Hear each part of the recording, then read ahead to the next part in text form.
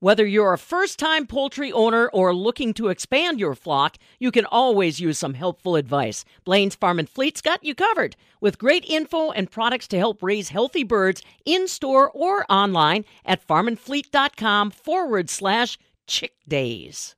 Fire up your grills and slap on that juicy steak, pork chop, or burger because summer grilling season is upon us. Jeff Swenson, the livestock and meat specialist for the Wisconsin Department of Ag, Trade, and Consumer Protection, joined me to share some information on consumer demand for meat right now, as well as what's going on in the beef and hog markets. Consumer demand right now is excellent. We've got grilling season, as you mentioned, plus we've got restaurants coming back online. And there's a lot of pent-up demand now that people are feeling a little more confident. Mask orders and stay-at-home orders are expiring.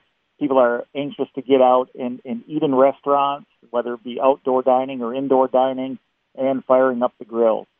With this increased demand for meat consumption both at home and in restaurants, how do we see things on the packer processor side of things? Are they able to keep up with all of this demand? On the beef side, they're not. And the capacity issues really deal with having enough employees to get enough animals processed in order to meet that retail demand. They're not able to do that, so we are seeing some backups in cattle supplies, some higher carcass weights coming in, and we are seeing retail prices higher for the month of April and into May. On the pork side, it's a little bit different.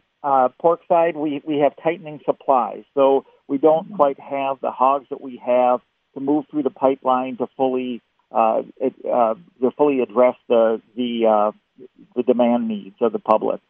Since we keep seeing that these larger processors, at least on the beef side, are having problems keeping up with things, how is that affecting our local processors? Are they really booked out really far still, or how are things looking for them? Boy, things have not let up at all for our smaller butcher shops. We saw that people during COVID wanted to know where their meat came from. They wanted to do business with smaller business people, and they really flocked and found their way to our smaller butcher shops and hit those retail cases pretty hard. They also reached out and wanted to buy whole halves of pigs and cattle directly from the farmer. And with those packing plants closing down last year for a time, we saw more and more people looking for ways to get livestock processed, and they're still recovering from that, and waiting lists are still 12 months plus out in advance. With this change in demand then for consumers looking to get their meat from either a local processor or even a local farmer, do you see this continuing into the future, or do you think eventually it'll shift back to where it was before? I think there will be a shift back to what we could call normal, but with that said, I think that there still will be more of a demand for local processed meats, consumers knowing where their meat came from. They want to know the farmers, so that will remain in the future.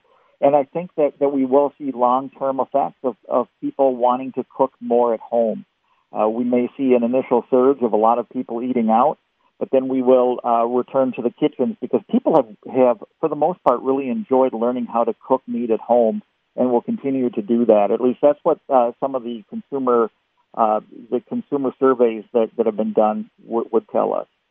When we talk about livestock markets, there are a lot of factors that always play into it. But what we're seeing right now as far as consumer demand, certain supply that might be available, and the ability for these processors to actually keep up with everything that's going on, how is this affecting the fed cattle and the fed hog markets right now? You know, from the fed cattle standpoint, we are not seeing fed cattle prices or farm gate prices keeping up with basically retail or wholesale meat prices, and that's a definite frustration for our farmers as they see those prices in the grocery store continuing to go up, but they're really not getting maybe the share of that they should. On the hog side, we are seeing pork prices high, and farm gate prices are doing well as well. We do need to keep in mind that input costs with corn and soybean meal extremely expensive, that doesn't necessarily mean that they're making a lot of money from a margin standpoint, but they're in a little bit of a better spot than their cattle producer counterparts. Looking forward then on those markets, where do you see things going from here? Well, I think on the cattle market, we will see maybe a hole, if you will, of cattle supply. Cattle supply will dip and prices will come back up. We normally see a dip in demand as well during the dog days of summer. So late August heading into the fall, we do see a lessening of demand. So hopefully our farmers will be able to capitalize here before the end of summer on some higher prices and some better margins going forward. And then after we get through the dog days of summer, we get into the holidays where hopefully we'll see fewer cattle, higher prices for farmers. So looking forward then for producers, what are some things that they should keep an eye on both the beef and the hog side? I would say from a beef standpoint, we're running around 638,000 to 650,000 head of cattle harvested weekly. And if we really want to see a rally in prices based on cattle supplies right now, we want to see that right around 675,000 head. So we're not close to that. And then keep an eye on carcass weights as well. We see carcass weights are creeping up on the beef side, and that's a concern, and that tells us that supplies aren't quite current. On the pork side, keep an eye on foreign demand. We want to make sure that those exports are high. We hear conflicting stories of what's happening in China as far as African swine fever goes. They've been a good buyer of U.S.-raised pork, and we'll need to keep an eye on just how much they buy going forward in the weeks ahead versus how much they're able to raise themselves in the future. That was Jeff Swenson of the Wisconsin Department of Ag, Trade, and Consumer Protection with a livestock and meat update.